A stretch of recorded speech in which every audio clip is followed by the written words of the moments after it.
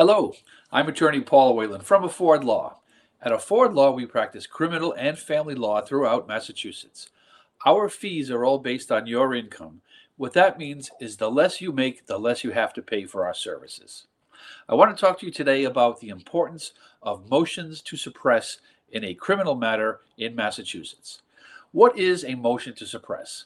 Essentially, what it is, it's a motion. So it's what we have to do is fill out a written form, submit that to the court, and then have an oral argument on that request. And it's a request by us for the court to order that certain pieces of information will not come in at trial. So it will be excluded at the time of trial.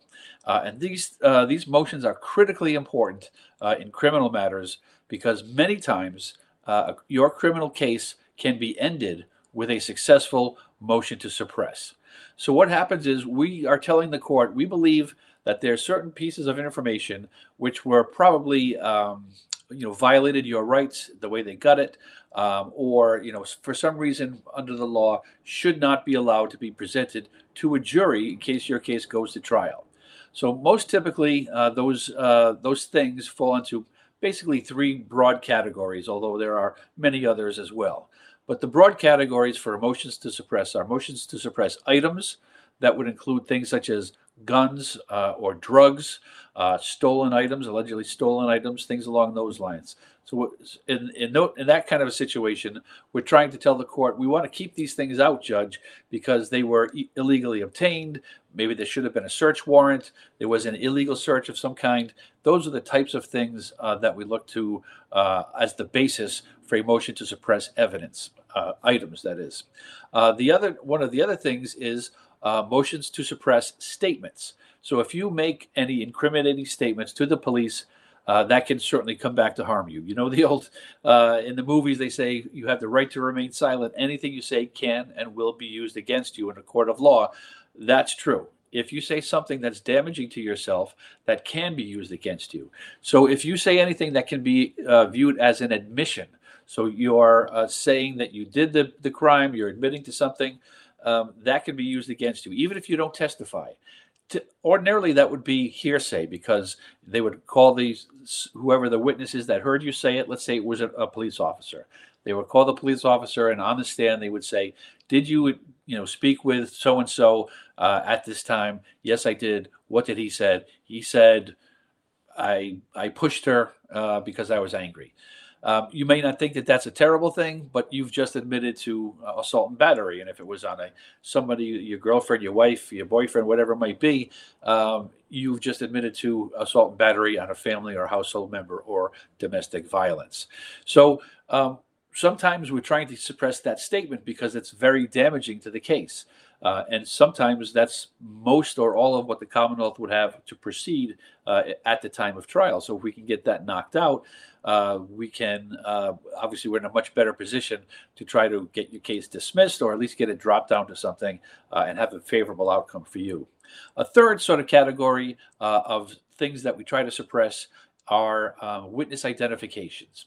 So if your case involves an eyewitness that picks you out of a lineup of a photo array or whatever it might be, basically an eyewitness that says, "That's the guy, he's the perpetrator, I saw him do the crime," whatever that crime might be.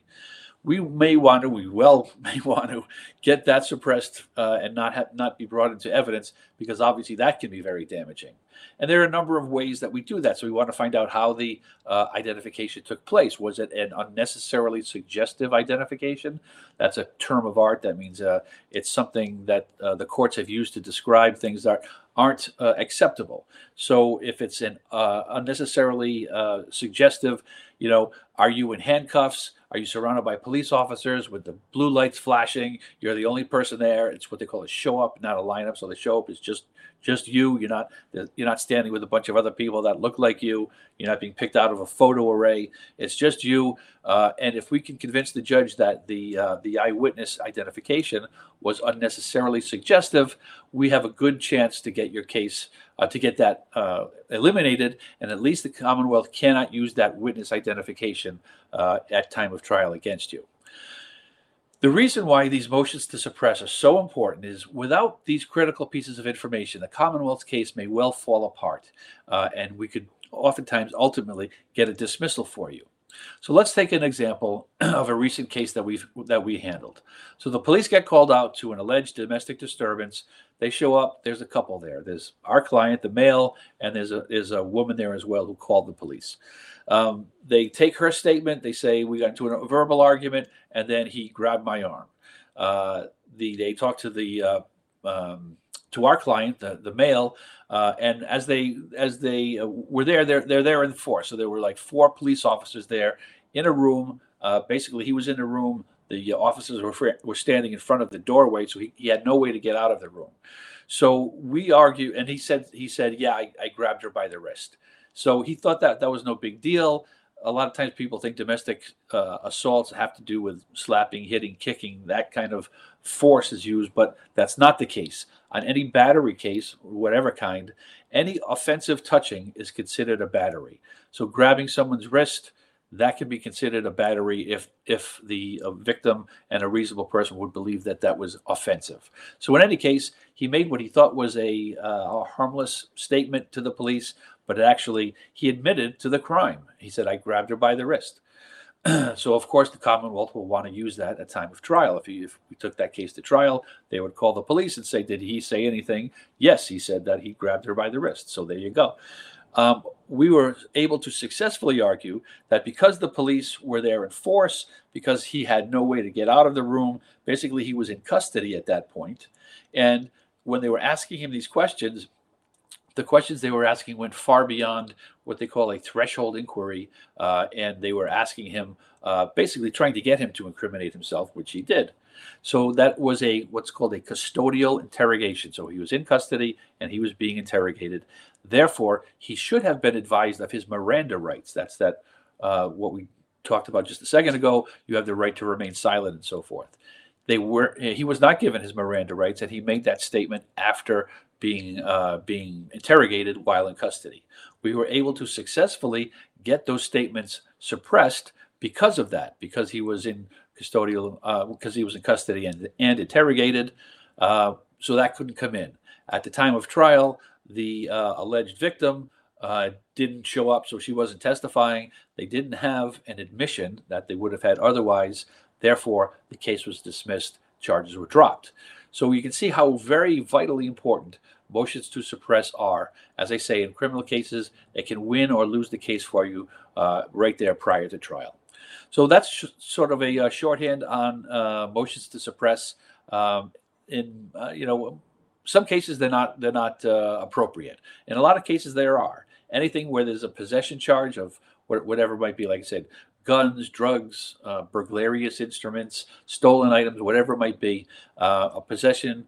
You probably want to have a motion to suppress, even if it's not successful, because you're going to try everything, right? You run out all the ground balls, as they say in baseball.